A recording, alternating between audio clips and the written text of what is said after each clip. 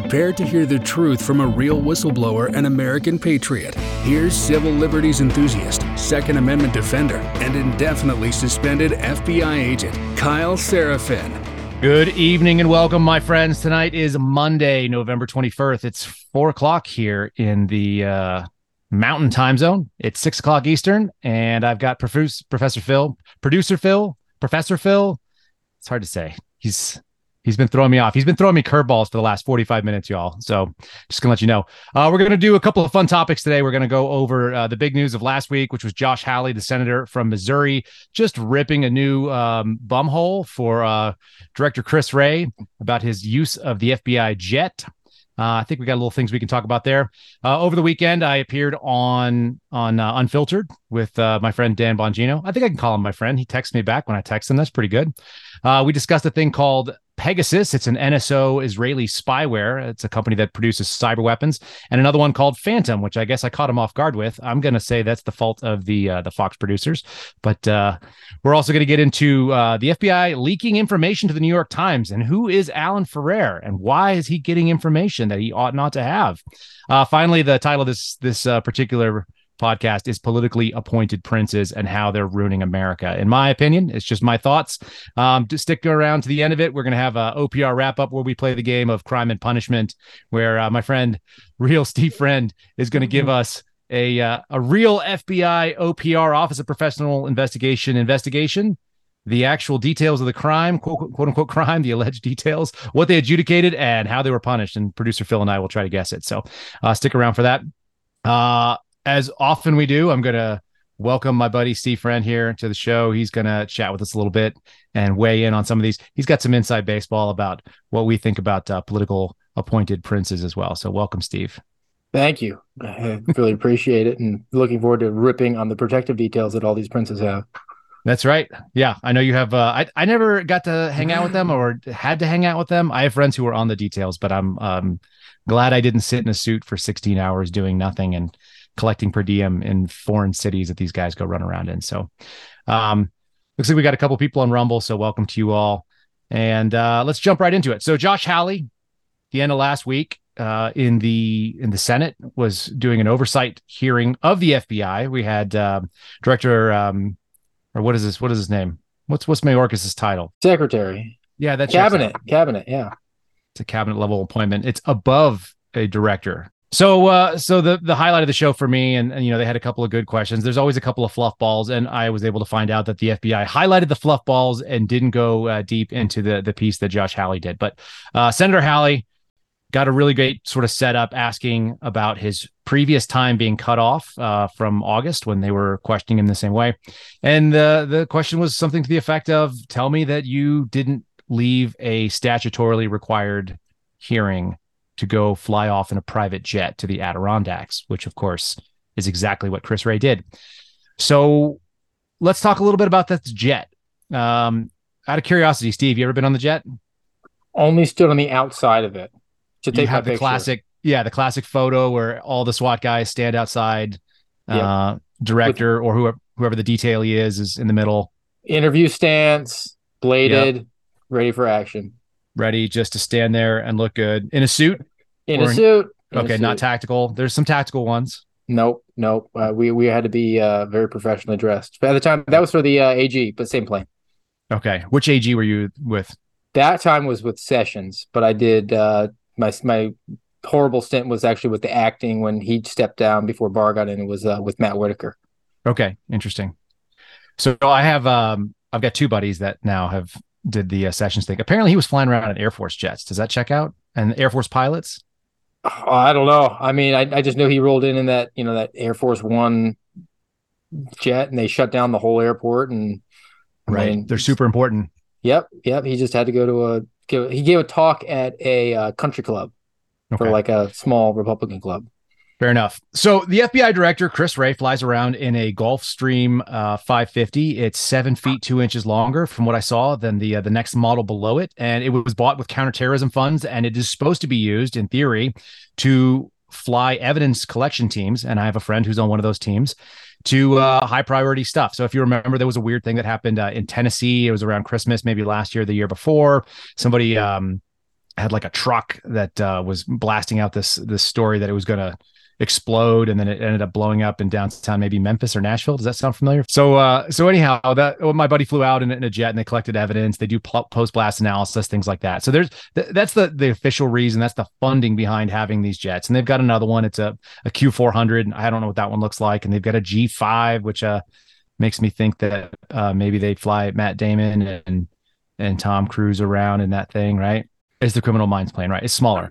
And they'll go pick up priority witnesses and things like that, or people that are overseas and all these different things. So there is maybe a reason to have a jet for the FBI. I don't know, but the U.S. Marshal seems to do just fine flying commercial, and they move people all over the country that way. Long and short is Director Wray claims that he's required by policy to fly around in that. Sure he is. I'm pretty confident it's FBI policy that he could change it in a heartbeat. We've had directors that did not have these protective details. Louis Freeh comes to mind, that he disbanded it and he just had one special assistant rolling around as his backup. I would be very, very hard put to imagine that there is much of a credible threat against an FBI director. And here's why. So this is a personal anecdote on this one. I sat in the 7th floor conference room, the ADIX conference room. It's the 8th floor, maybe. Actually, it's the 8th floor of Washington Field Office. We were waiting for Chris Wray to come and speak. And I was sitting on an aisle, and Chris Wray walked right by me. And I didn't know it was Chris Wray, because he's a diminutive human being that does not bring a strong presence. And the only reason I knew that the guy that had just walked back to me was the director of the FBI, mind you, I'm an FBI agent at the Washington Field Office at this time. And the only reason I knew is because his protective detail walked by, and I recognized those guys. And I was like, oh. And then he went up and he said some things that were totally not noteworthy. Kind of like, I always say that Chris Wray's speeches always felt like a mediocre coach in like a Lifetime movie who encourages the main character with sort of like useless cliches. It's utterly unimpressive. And his if you watch what he says in front of Congress and in front of the Senate, the House, these oversight committees, it's kind of the same thing. This tackle hard mentality. It's weak. It's weak tea. It's not impressive. It doesn't inspire anybody. And so let's talk about the jet. There is a Twitter account. I think it's fun. Did we talk about this the other day, Steve? Yes, you did. The Elon jet. So there's a Twitter account. And this guy named Jack Sweeney has created a bot. It's like a totally automated system. It pulls from all the publicly available transponder information that's published. And for anybody who's not like an air traffic control aviation junkie, I actually am an air traffic controller. It's my time in the Air Force. I picked up that skill set and qualification. So the transponder is tied to the tail number of every domestic aircraft, and all the domestic aircrafts in this area, they all start with the N. So it all starts November, and there's a couple of numbers. It's an alphanumeric. And as long as you have the alphanumeric tail number of the of any particular aircraft, you can track what its transponder is doing, when it files a flight plan, when it's going to take off, when it lands. And if you have a clever bot like this guy Jack does, then you can put it on the map, and you can show when it lands, and you can publish things automatically.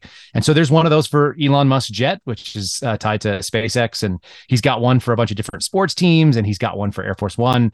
And it seems like there should be one for the FBI director's plane, because he's a public servant and he serves the pleasure of the president, who was elected by the people, right? Like, that's the idea. So this is a public servant in a public facing position. So one of those is in the works, and that's kind of fun. I will push it out on my Truth. I'll push it out on my Twitter when it pops up, and hopefully you guys can keep an eye on when Director Wray is flying. Can we get some sort of alert if it ever lands in the Adirondacks? I think we could set that up. I'll ask Jack nicely if he can set it up. So we do know that he flies regularly to Atlanta, because that's where his family lives. And it sounds like his family doesn't even live in the DC area at all. I don't know if he has just like one of these little kind of, apartments set up that they can do it. Comey's scenario was, because I remember he lived in the area, and the guys that were on the detail told me about that, but I stopped paying attention because Comey is about 9'11", and Chris Wray is psychologically like 3'8". And it's just, you couldn't, say what you want about the guy, Jim Comey, but he believed what he was saying. He was 100% like a hard seller of some Jim Comey, and you couldn't help but know that he was into what he was saying. Right. Oh yeah, yeah. I mean, the best line I heard about him was Jim Comey's favorite time of day is in midnight when he gets up to get a snack because when he goes to the refrigerator and opens it up, all the spotlights are on him.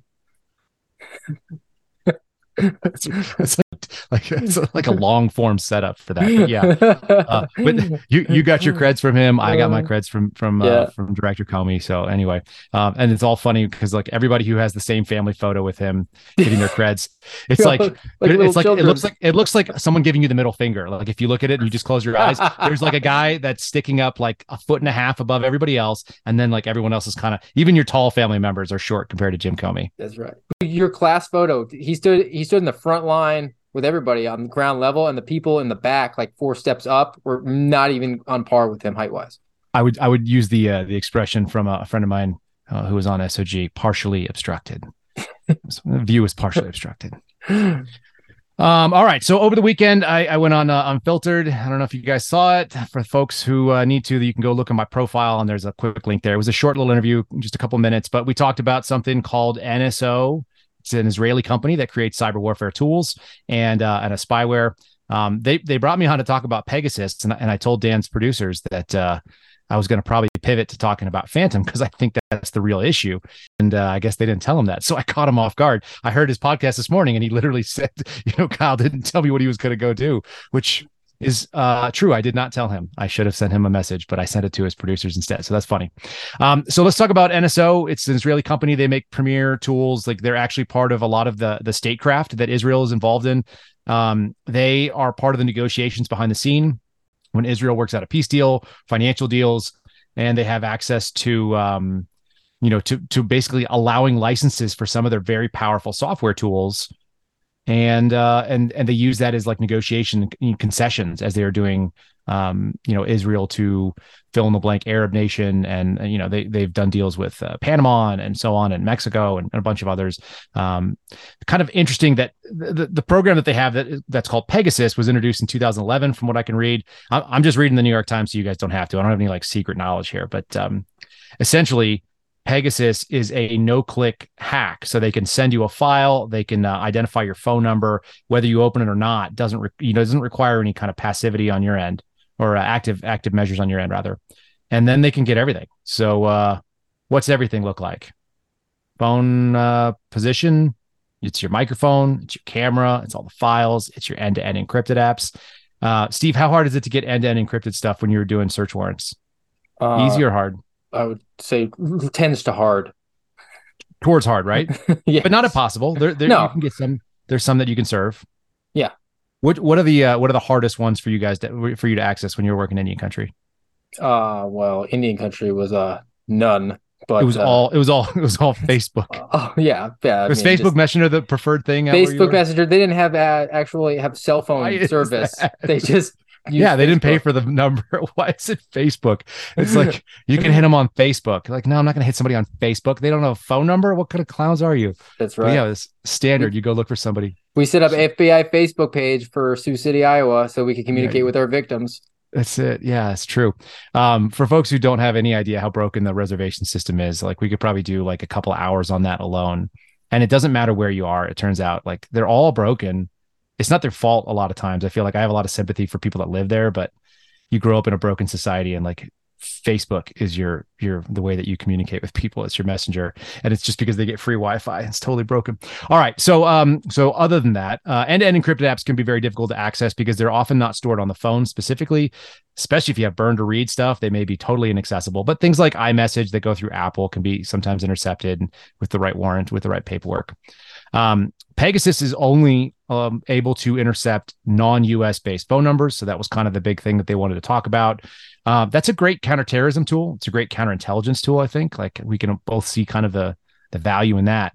And when the FBI, asked about a different program that would do US, because the United States is where they operate, they came up with this thing called Phantom. Apparently, it actually even predates the discussions that they had with the Bureau. Like if you read Vice. Do we have the Vice article? Did I send you that, Phil? That's a great question. I don't know. Vice magazine, something or other. Let's see. It was called it It's from Motherboard. So, so this is the tech part of the Vice magazine. NSO Group pitched hacking to American police officers, and that article actually dates back to 2020. So that's kind of interesting. And if you go further into the article, it even talks about how the San Diego Police Department was being pitched Phantom in 2016, turning your target's cell phone into an intelligence gold mine. And Steve, you've done some TV shows now where you get only just a few seconds to try to flesh out an idea, and you're doing sound bites. But long form, imagine being able to exploit the cell phone in the pocket, like assuming it actually has service, the cell phone in the pocket of one of your subjects, where if you could turn on the microphone and you can access the location in real time, like the kind of power that brings. Yeah, and especially if they're unaware that that's even a possibility. Mm-hmm. And you'd hear people talking about, well, I'm glad I'm not saying this on when it's an open line. I mean, right, because we still hear those on Title III. Mm-hmm. People were like, yeah, if the FBI was listening, I wouldn't say this. I hear it on jail calls where they give you a recording ahead of time. It says like this call is being recorded, and they'll be like, man, there's no way they're hearing this. Right, and then that's exactly what you're doing, because that's like, why else is it recorded? Yes. So anyhow, Pegasus and Phantom kind of do the same types of things, it sounds like. But the scary part is when you have something that can turn on, I mentioned on the show, there are people that keep secrets on their cell phone that their spouse doesn't even know about. Mm-hmm. And it's probably the highest invasion of privacy. They used to talk about like the levels of invasion of privacy, and sort of like your bedroom was the highest level of priority. So putting a camera in your bedroom would require the most amount of probable cause. It would be the most exigent circumstances that they would try to do something like that, because you have this expectation of privacy. And I just can't imagine what the standard would be to be able to get access to a personal cell phone to include monitoring you 24/7 unawares. Well, how about even just as a principle of the matter, like we can't execute a search or arrest warrant before 6 a.m. because it's deemed at 5:45 a.m. That's too invasive. And that's somebody you're going to be taking into custody. You're going to be taking that person's freedom away. Right. And that's a no-go zone. But like this is just kosher. Yep. And so, I mean, a lot of people don't realize that's why the FBI is always doing these so-called pre-dawn raids. If you just do it during the summer, it's actually not pre-dawn most of the time. No. Like 6 a.m. is actually daylight, which is really awkward if you're used to doing the winter warrants and you're serving them in the darkness. Which is why I'm assuming that you prefer to do things like summons and have people or have people surrender on their own. Just way less dangerous variables kind of come into play when you just have somebody meet you somewhere.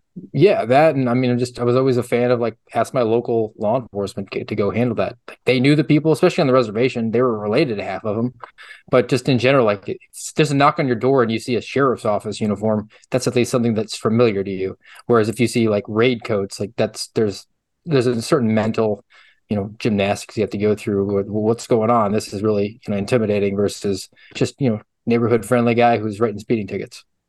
Right. And there's something more comforting about just your local law enforcement. It doesn't have the sort of the depth or the maybe the gravity that people have when they see that those FBI letters. They work in two ways, right? A lot of people will surrender and they don't want to play any games with the FBI, but at the same time, it also amps up, what sort of trouble we're in.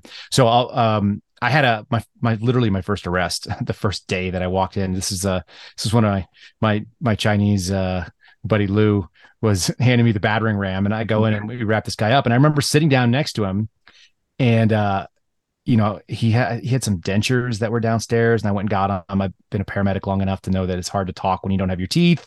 That's a real thing. I'd rather people be able to talk than not. And he's just sitting in this room that's off the kitchen, in handcuffs.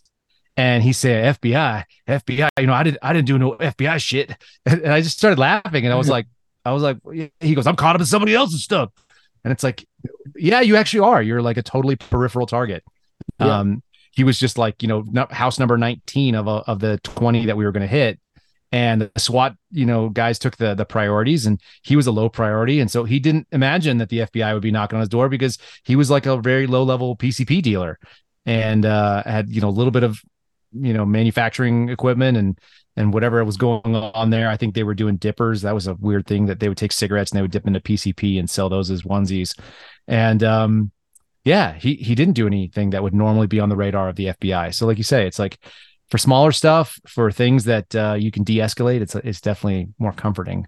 But people do have a sense of what, especially criminals, real criminals, they have a sense of what's going to get them the FBI at their door and what's not. So if the FBI shows up and they didn't expect it, it's probably a big deal. Yeah. Our reputation preceded us, with the exception of the reservation, because like we were just violent crimes detectives. Right. You know, and their big thing was like 3 strikes. They knew was a Fed thing for domestic violence. So they were like, no, man, no, I only got 2. I'll tell you the number of strikes they have. Isn't that something? So one of the things that concerned me, and we didn't get to talk about it on the show the other night, but the guy, how much work did you do with Operational Technology Division, OTD? Did you ever have any interactions with them? No. None? Okay. So I'm going to I know Phil and I have. So when I worked with SOG, OTD is kind of an interesting tool. They're really cool. Like they are, if the FBI, thought of themselves as being the James Bond, this is the Q branch. And they can do all the neat things that you can imagine. They can put a camera in a button and a recording, device that fits into like somewhere in your shirt. That's part of the seams. Super helpful. It doesn't give it away any kind of thing. It's just like little cool, expensive technology. They're out there getting contracts for them and integrating them into use. And a lot of that stuff is really neat. And so we had a problem where we were traveling all the time and we wanted to have radios that were our radios that we programmed, because I don't trust other field offices to program my radio. That's my most important tool on surveillance, is the radio. What's the second most important, Phil? I think you can do without coffee. The most important tool for me, other than a radio, was a pee bottle. Very, very low tech, but like you get real specific about like what you need. It's like, I need a 1 liter lemonade wide mouth bottle. Like I don't want to be peeing on my hand. And if you're in a car for 8 hours and you have a hamster bladder like I do, it's 100% a pee bottle. Whenever I would do presentations for executive management over at the crisis incident response group, they'd bring in all these bureau executives. And I'd always put my pee bottle on the table. I wouldn't explain it. It would just be like an empty lemonade bottle. It was one of my proudest things. One of my buddies like, that your pee bottle's out. And I was like, it's the most important tool other than the radio, man. So anyway, OTD saw that we had this issue with radios and we would travel to other areas and we'd always use rental cars and stuff like that. And so they were able to create this really cool backpack radio that was the transmitter, but the handheld was the actual device that held the crypto. So you just plug your handheld into like a cradle and it would run a larger 50 amp radio or 50 watt radio. It's a big deal when you have to fly and you got to carry all your stuff with you. I can carry like a little radio, but like carrying like a radio is kind of a no-go because you can't let it out of your sight. This is a controlled item. We can't ship it. So anyway, so they came up with some cool stuff like that. And in classic, government fashion, they also didn't ask us what we wanted. So they gave us the only part that anybody would ever see in the car, which is the hand mic, right? What color should the hand mic be? Black. Of course, right? Yeah. Sitting in the dark. So they got the only white Motorola hand mics I've ever seen. Manufacture those? Of course. And it's like almost nailed it, man. You almost got it. But instead, I don't understand how this happened. So anyway, so the guy who's in charge of OTD right now is a dude named Michael F. Paul, and he was announced in July of this year. I'm going to kind of scroll through his little thing. This is kind of where I see, this is going to lead us into talking about these political appointees and their issues, but this is kind of where I see a lot of the bad decisions in the Bureau happen. And what do you think his first job was? In the Bureau? Period. Oh, he was probably a consultant. Pre-Bureau. Yeah, I'm going to go with consultant or educator. So slightly worse than that is in 1994, he was an FBI intern. Oh, which is the other, and we kind of pipeline directly in. Now, it doesn't mean that he's a bad human being. I don't mean to say that at all. In fact, we used to have really, really good people coming into the honors intern program, probably when he was an intern. But the danger is when, these are the people that used to tell us at the academy, like, this is the best job in the world. Right. Yeah. Yep. And then you ask them what jobs they've had. And they were like, I was an intern, and then I was a MAPA, and then I became an agent. And you're like, well, it's the best job of the 3 jobs that you had for sure. There's no doubt in my mind that being an agent is better than being an 100%. And it's probably better than being a MAPA, although there's probably some MAPAs that have more fun than we do. They get to go home and they don't get called at 3 a.m. to go to like a federal prison because somebody died. But all that being said, Yeah, like I'd take agent over any of the other bureau jobs. Just for the paycheck, yes. If nothing else, right? So 94, he joins as an intern. He's hired in 95 as a MAPA. He works for CGIS in West Virginia. So this guy is full, we're coming up on 30 years of FBI service. Agent as of 99, reported to Detroit, probably did some interesting work there, I'm sure. Says he was on the SWAT team, so he's probably a bro. But 05, he did 6 years with a casework, and then he's a supervisor. So this is the classic 6-year supervisor. Those are always our blue flamers. And for people that are not in the FBI, everybody has a name for whatever the climber is, but the FBI specifically calls them blue flamers, like the afterburner. Mm-hmm. And a blue flamer is someone who's just crawling up the ranks, right? They're bucking for rank. It's like your guys that you saw in the military or guys in law enforcement and PDs that are command track. So they're the first guy to make detective. They're the first guy to get off patrol, that kind of thing. Yep. And how well thought of are those guys? Man, they're birds of a feather. I don't think that they're aware of how lowly thought of they are by the rank and file because they don't care. No, I think that's true too. And any conversation you have with somebody who is a blue flamer, they're trying to fill you out right away. Like, are you in the club or not? Right. And are you going to help me? Are you going to move me up somewhere? Do you know people that I need to know? Yeah. And it could be behind you or in front of you in that train. But like, as long as you're hooked to the train, they can definitely, take advantage of that. And so the danger with those kind of people to me is always like, that's how we get a lot of the bad decision. It's that echo chamber decision making because they never saw anything else on the outside. And anyhow, so this is one of those types. I have to imagine. My first boss was actually a classic blue flamer, 6 years to headquarters. 6 years. And then I think she was at headquarters after 3 years. There was a small period of time where at 3 years you could go to the Hoover Building. She spent 6 years there. So she spent twice as much time at headquarters as she did at the field and training combined. And then she came out and, she would like put her hand on my shoulder awkwardly and tell me like, we're so much alike.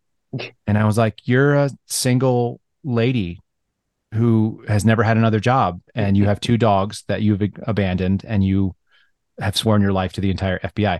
Like I had a whole existence before this. Like I lived on a couch for a while. I was like, homeless and had negative $500 in my bank account.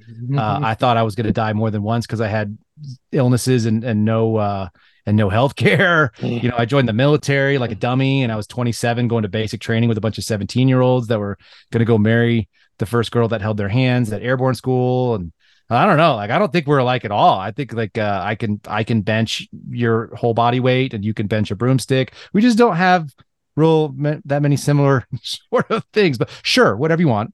And that went as well as you wanted. She tried to OPR me.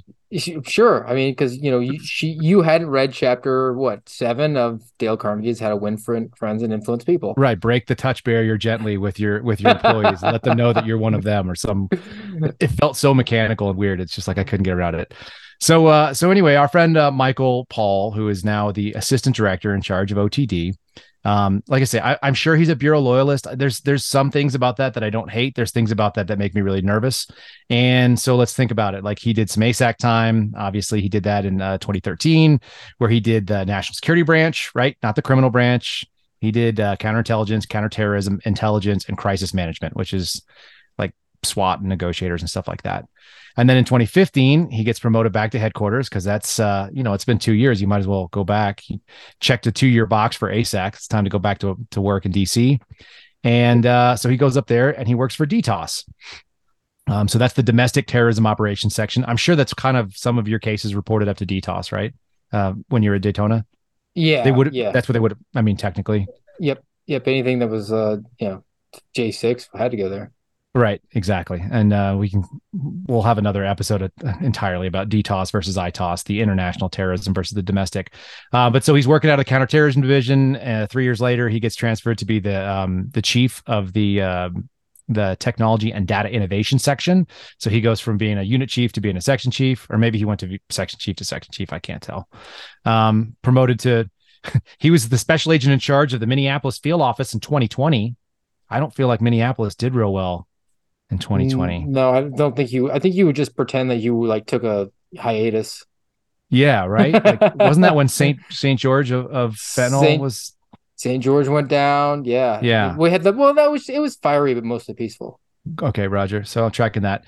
And then, after that, he gets moved right back in, and now he's in charge as the assistant director of our operational technology division. So OTD would be the people that are playing around with spywares like this NSO Pegasus or Phantom. And I've signed some special non-disclosure agreements about the technologies that they use for very high level compromising of nation states and stuff like that. So we have some really great tools. I'm glad we have them, sort of. But I'm kind of scared that the FBI has them. I think that they should be like maybe NSA with no law enforcement capabilities, because when you start pairing up intelligence and law enforcement, we get into this real weird area, that's kind of the thing I think you and I both have an issue with. Yes. The massive overreach of this sort of intel state. And then it also has the ability to put you in jail. It's not like they can use tools that shouldn't be had by most law enforcement, I would think. Yes. Yeah. Right. No question about it. And they don't have any qualms about using them. They're not even putting this basic thought process together of like, well, is this a civil rights violation? Because it's just never computes with them. So, I mean, this is kind of the interesting thing. You went from criminal to national security, and you immediately looked around and was like, something about this is off. Mm-hmm. And I went from counterintelligence, and then I went to kind of working everything, whether it was CICT and CRIM. And I always thought the whole thing was off because I was a grown up when I signed up. I just was like, I was almost 35 when I was or maybe I was 35 at the academy. And I looked around and it was like, you're not snowing me on this stuff. Like, I have rights. I'm a person first. Yeah. I'm a dad and a husband first, and I'm an American citizen second. And those are the top two. And they kind of run parallel to each other. And then like distant third is this FBI agent. Because as we found out, you can not be an FBI agent like really quickly. It doesn't take a whole lot. All somebody has to say is they don't like you, and they sign a letter and you're gone.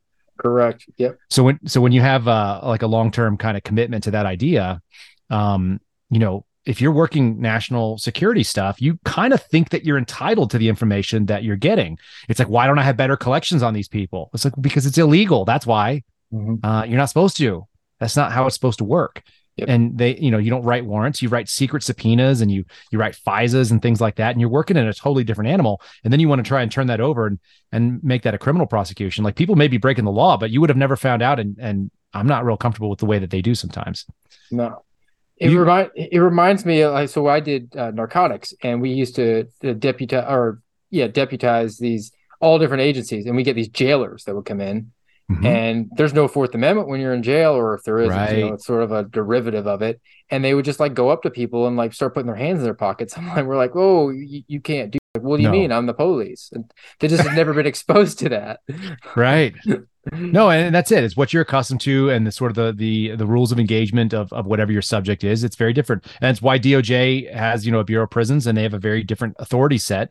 And in fact, our I got into a weird deadly force debate on Truth, which is a weird thing to do anyway. I'm not interested in having debates, but we got into a deadly force thing talking context. About, right? So every single time, so folks don't know this, if you have never heard an FBI, pre-arrest briefing, but when we talk about what our deadly force policy looks like, the circumstances under which the FBI can use deadly force, one of them, there's a couple of call outs, like you can't fire at a moving vehicle solely to disable it. You have to actually have a deadly force threat there. They have to actually be threatening your life.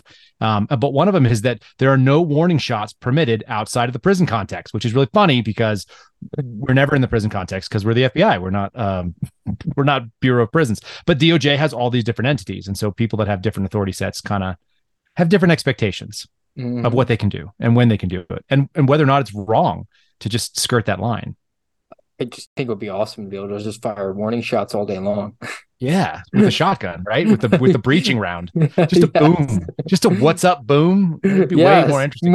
I don't need to wake you up any other way every morning. No, number 6 shot, just aerial, Joe Biden style. Give it 2 blasts. 2 blasts. Who cares if you've gone empty at that point? Yeah, and I think we could probably get a presidential executive order, correcting the warning shot with the shotgun. I think he'd be down for that. It's better than shoot him in the leg. It's just shoot it in the air. Potential for some Green New Deal problems if you execute birds, but they love windmills, which kill birds. So screw it. I think we're good. I think we're onto something there. You gave a speech this week, and you showed me a coin. I was going to let you talk about that. Speaking of kind of expectations of when you do the things and how you do them. Yeah, yeah. So my folks live in Georgia. There's a Ladies on the Right group, the community that they live in. They invited me to come do a speech. They have a monthly meeting. So I followed up a Medal of Honor recipient. So that was a tough act to follow. Brutal.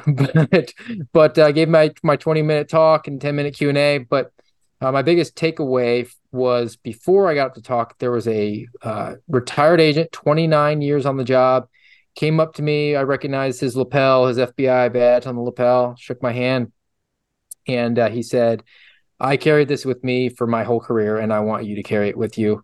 And it is a challenge coin. So anybody who's not aware of the challenge coin mythos within the law enforcement military community. But it says the leadership test. Am I doing the right thing at the right time, in the right way, and for the right reason?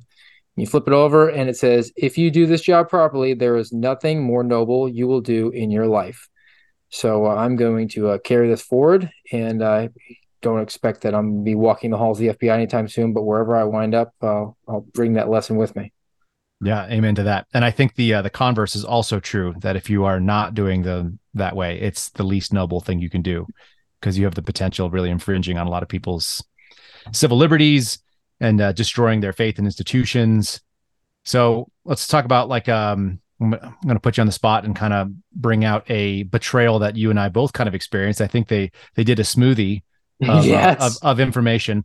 Tell me a little bit about the New York Times reached out to your attorney. I'll let you run with it. Shared some information. Yeah. So during the hurricane, the first one that hit Florida, when I was out of power and internet, my lawyers were frantically trying to reach me, and when we had a one bar of access, got through, and they said, we need you to comment or give us some guidance. The New York Times reached out asking for comment on the fact that you are unvaccinated against the SARS-2 coronavirus. And that also you are under a disciplinary investigation for shooting your bureau-issued firearm in your backyard. Right. How big is your backyard? I mean, if you whip a ball, it'll probably clear that and the next three neighbors. So I don't know. If you were to shoot your bureau-issued pistol in your backyard, would it hit a fence and then maybe another house? Is that possible? In probably the house behind it. Yeah. So okay. Yeah. So you're not smart. You're in a neighborhood. Yes. Not in America like Kyle Seraphin. Would it ever occur to you to shoot a firearm in your backyard, like outside of a deadly force scenario? I mean, we got a raccoon that sometimes go through, but even Helgun then, I just probably airsoft. Okay.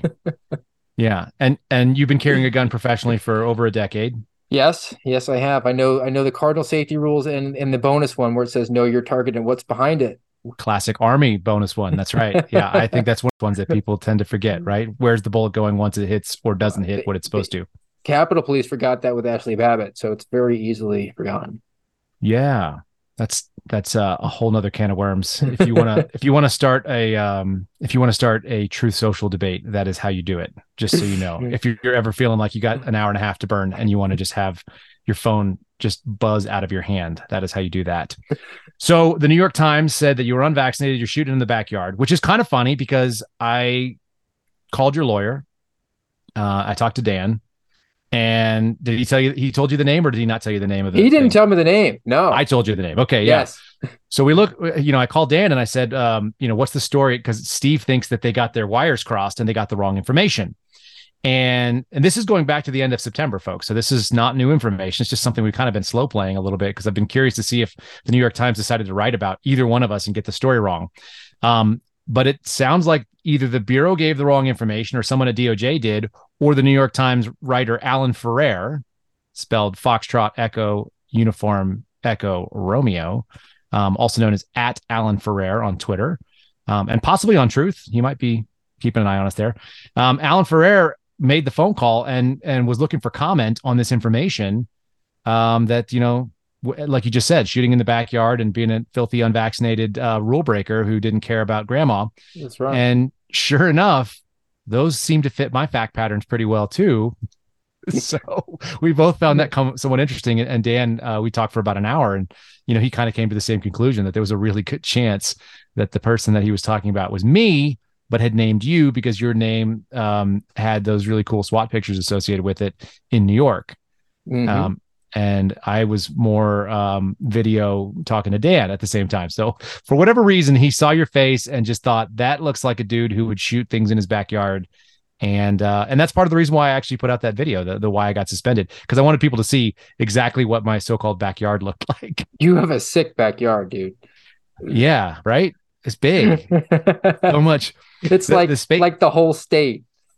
The whole state of New Mexico has got like a few sort of frustrating points where people live, and then it's mostly just America. It's just dirt and elk and mule deer and scrub brush and mountains and other wild stuff, and javelina and coyotes and you name it, it's out there. Scorpions. So we had this thing. This is totally unrelated to anything, but we had this thing in April as the rains would start coming in. They had what's called monsoon season, and anybody who's lived in Arizona or New Mexico, or I don't know, maybe Colorado has a little bit of monsoon season too. But it just comes in and just dumps rain like an actual monsoon. But usually it's made of like mud and like horrible winds, and it's really intense. And I started calling it monster season because when the monsoons would come and all the rain would hit, we would get tarantulas like the size of my hand just creeping they're harmless, but they're terrifying. And when you have a house that has 3 ladies in it, it's really weird. We'd have another bug that no one has ever heard of outside of New Mexico that I'm aware of. It's called a vinegaroon, and it looks like a spider had a baby with a scorpion, and it was friends with the face huggers from the Alien movies. So it's got this whipped tail, right? And that's the tail spits acid, which smells like vinegar. So you know when it's spitting at you, it doesn't burn people, but spits this whippy ass thing. And then it's got these Popeye claws that look like a crawdad. And I guess it catches and eats scorpions. It's absolutely terrifying. And they're fearless. Like they're this big or they're this big, and they run at you like in the dark. Like the first time I saw one, I kicked it. I stepped on it on accident. I walked out of my gym in the garage, and I just see this thing that's like the size of my hand running at me in the dark. And I was like, and I kick it with a boot, and I squash it, and it like hobbles off, like with like half an arm broken off. And I was like, oh my God, what was that? And then I finally find out these vinegaroons. So the monsters all come out after the monsoon season. But part of that is because there's a lot of America out there. There's not very many cities that are messing with anybody. We got rattlesnakes and all the other fun stuff too, right? Yeah. All right, let's dive into our hardest topic here, or the thing that I think you and I are most frustrated about. Before I found out that producer Phil actually has a hard stop at 7 p.m. Eastern. He's got a plane to catch. He's going to the Adirondacks. He's going to be going on a family vacation. This is a non-government private jet that he's flying on. So these guys that get appointed into these political offices, so whether there's the AG, whether it's the different secretaries of executive departments, and in our case, a sub cabinet level position of the FBI director. I've been calling them kind of like politically appointed princes, and curious what your thoughts are. Like you've seen them show up. Do they carry themselves like they're just one of the dudes that just happen to be tapped for this job, or they think there's something special? They think there's something special, but are very obsessed with looking like they're a man of the people. Like there's, without exception, regardless of party, regardless of the president appointing them or whoever, they just want to be, no, I'm just one of you. But meanwhile, it's like, you know that their ambitions lie beyond wherever they're at. Nobody aspires to be the Secretary of Homeland Security. Like nobody. Right. And the other fun thing is too, is think about every email you've ever gotten from a director or from someone that's aspiring to be a deputy director. Like, how do they sign it? With their full signature, and then it's always got some sort of quote or Bible verse that's completely phony.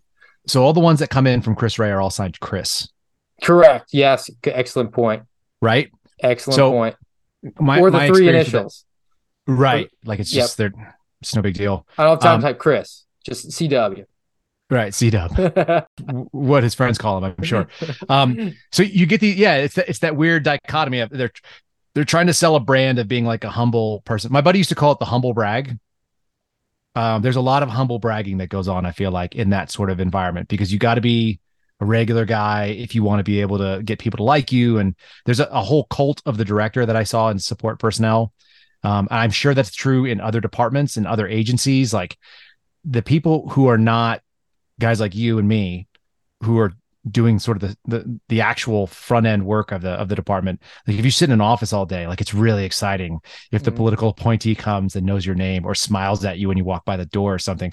That always nauseated me, but I also, because I don't understand it, I don't get into it like hero worship. That's why like the term the seventh floor carries a weight with some people. In other words, when the first time they're like, hey, just so you know, this reached the attention of the seventh floor, I was like, of what?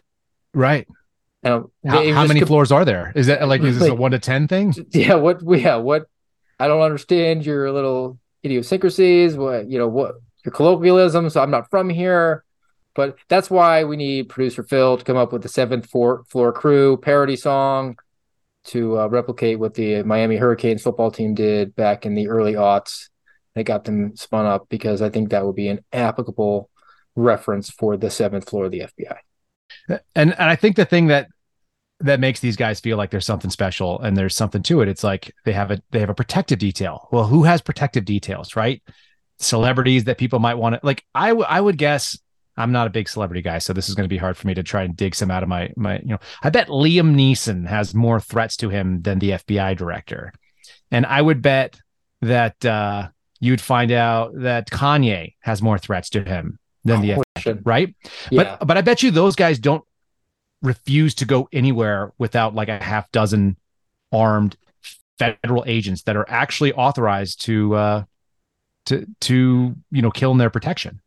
It'd be a lot hard. Like protective details have a lot of rules. If you are not a federal agent, they've got a wide range. And so you've got literally an entire multi-shift team that goes everywhere the guy goes and keeps track of him. And then you've got a 3-car, motorcade. You've probably been in the motorcade before, right? Driven in it, which is why they booted me from the protective detail. And it's yeah, that's how that goes. And then they fly around in a private jet, and they get to tell the jet when to go for them, and then tell them that they're in a big hurry so they can leave meetings with Congress. They can't even be troubled to go do oversight to do, because the actual representatives of the people are going to question them. So it's just interesting to me. I think that these principalities are dangerous, and I think that's something that America has always fought against. But there's always this instinct to create kings. Like we love the idea that like some president is going to be able to solve all of our problems and do all the things for us. There was a funny joke I remember in The Onion when George Bush was elected, like this was like 2001 or 2002. I saw a thing on there, and it said George Bush promises if he's elected that he will bestow waters upon the fallow farmlands that are suffering from droughts right now. And, and next year he's going to run for emperor or something, like divine emperor. And it was just a silly thing, but it's like, there's an American instinct to hate kings. And then also some people really want them. Oh, that's the best. I mean, the royal weddings or funerals, like those are always like the Super Bowl for the daytime television. There's something about the mythology of it. We all grew up watching Disney movies, or at least our age demo did. And my kids probably just something completely different. No, I think people watch Disney movies, but not anymore. Now people ones that have princes and princesses, we'll say. That's right. That's exactly right. All right, let's not run over our time here. Let's get to crime and punishment. This is my favorite segment because I've read all these and people who haven't heard them before. So these are Office of Professional Responsibility investigations. We producer Phil and I are going to try to guess what the punishment is. We've read a lot of these, so you guys will get to hear some of the things that they've investigated, found out that were lacking, some poor service on behalf of public officials that you're paying for. All right, what do you got queued up for us here, Steve? All right. So quick note beforehand, there was a listing about the new whistleblower rules at this point. This was in 2017, and it said that if you make a protected disclosure to a supervisor in the employee's direct chain of command, that is now considered a protective disclosure. So maybe they should review their OPR quarterlies going back a couple of years when they look at our suspension status. How weird that it's in writing. All right. Yep. So all right, what's our first crime? First one. All right. Weapon safety violation. A supervisor failed to properly store a personally owned weapon. Employee left the weapon in the drawer of a nightstand, holstered, and employee's weapon was found by the employee's dog walker, a minor. The minor took a picture of himself with the weapon, sent the photo to his friends on Snapchat, then returned several days later with 2 friends to show them the weapon. While removing the weapon from the nightstand, the boy accidentally discharged 1 round through the floor and into the kitchen below. No injuries. Oh, no. So this is like a double sin to me. You hired a bonehead who had access to your house. This one is kind of like a low level sin, although it turned out poorly. It's a supervisor, and it's a weapons infraction. I'm going to say 14 days. Okay. Kyle Seraphin has it. 14 days suspension. Well done, sir. I don't remember that one, but that sounds about right. 14 days. So that's cool. All right, give me another one. So, all right, supervisor hit his minor child. The child's school noticed the bruises, contacted protective services. In mitigation, the employee has 15 years of FBI service, no prior disciplinary matters, has taken parenting classes. In aggravation, the victim was a minor, and the child appeared to have been coached to minimize what happened. I'm going to say summary termination, I hope. Wow, you guys are hard. 40-day suspension. Checks. I guess we don't know the severity of it. Like, I don't know if you was the bruising on the face. Does it say? It doesn't. I'm imagining the kid showed up with a shiner. I mean, if the kid has like bruises on the hand, I don't know, or on the butt. So this was yeah. So and then in lieu of those first two, this is a great way to finish it. Employee falsified academic credentials on an FBI SES application by falsely indicating the employee had a college degree. Although having a college degree was not required, the employee nevertheless improved their prospects by falsely claiming the bachelor's degree in business administration, and they were selected for the job over other degreed applicants. They lacked candor. In mitigation, the employee had 30 years of FBI service, positive performance record. In aggravation, they gained an unfair advantage for an extended period of time. I'm going to say that they were promoted to the next level, whatever was above the job that they actually got. That seems appropriate. Dismissal. Yep. You lie about your college diploma, you get fired. You tune up your child, you get a month home. And there you go, folks. That is how the FBI works. I think it's worth noting that lack of candor, which is the thing that we have all been striving to stay away from, which is why we're saying things honestly and we've answered questions honestly. It's going to parlay into something really fun in about a week from today on the 28th. I think we're going to have I'm flying to Wisconsin. I'm going to hang out with one of my buddies. He's going to be coming public. And you're going to get a chance to hear about someone who refused to participate in lack of candor, who told the truth and was removed anyway, and is in the same situation as Steve and I. So we will soon be the Three Musketeers. And so my story, I'm a polarizing type of person. I tend to say what I think, and I don't really care if people don't like it. And most people are okay with it. And if you don't like it, so be it. That's the way it goes. I think Steve is a little bit more moderated than I am, but I think his issues that he said were equally firm. And so the two of us kind of, they're going to call his a refusal of orders. They're going to call mine bad conduct, talking to a cop because I was doing something scary with a gun. The last one, this, our friend coming out is absolutely black and white. What he did was go to Congress, and the FBI has squashed him, and his story is so sympathetic. It's impossible not to be sympathetic. If you have a problem with what went on with our buddy, then I think the problem is yours and yours alone. So we're going to leave it at that. We'll try to get back here at least one more time before I fly off. I'm flying off this weekend. And thanks so much for joining us. Steve, thanks for jumping on here and sharing your challenge coin and your expertise on security details, which you dislike. Phil, your technical expertise. Thanks for letting the Bureau compromise your computers. You'll notice that Phil has already updated his bio to say that he is the producer of the show. This is Phil's 100% justifiable hobby. So we're giving him chances to sit in his room by himself and do the thing that he likes to do, which is play with this stuff. And I'm very appreciative of his skill set. Folks, if you do give to the Give Send Go, we've already dispersed about $9,000 to help our buddy out. It covered the cost of getting his own personal possessions back that the FBI sort of kidnapped and held ransom. So it's going to a very good cause right now. Like it's not going to my pocket. It's not funding my very expensive free flag background that my dad gave me. And it's not funding the slowly draining bottle of bourbon that's in the corner there. It's just going to help this guy out who's really facing down some hard times. So we really appreciate your support. And Phil, apparently you were muted when you said that. So that didn't help out. I'm getting it from the chat. So what Phil said is please check out our Give Send Go. It's pinned to the top probably of the show notes. It's also in my profile.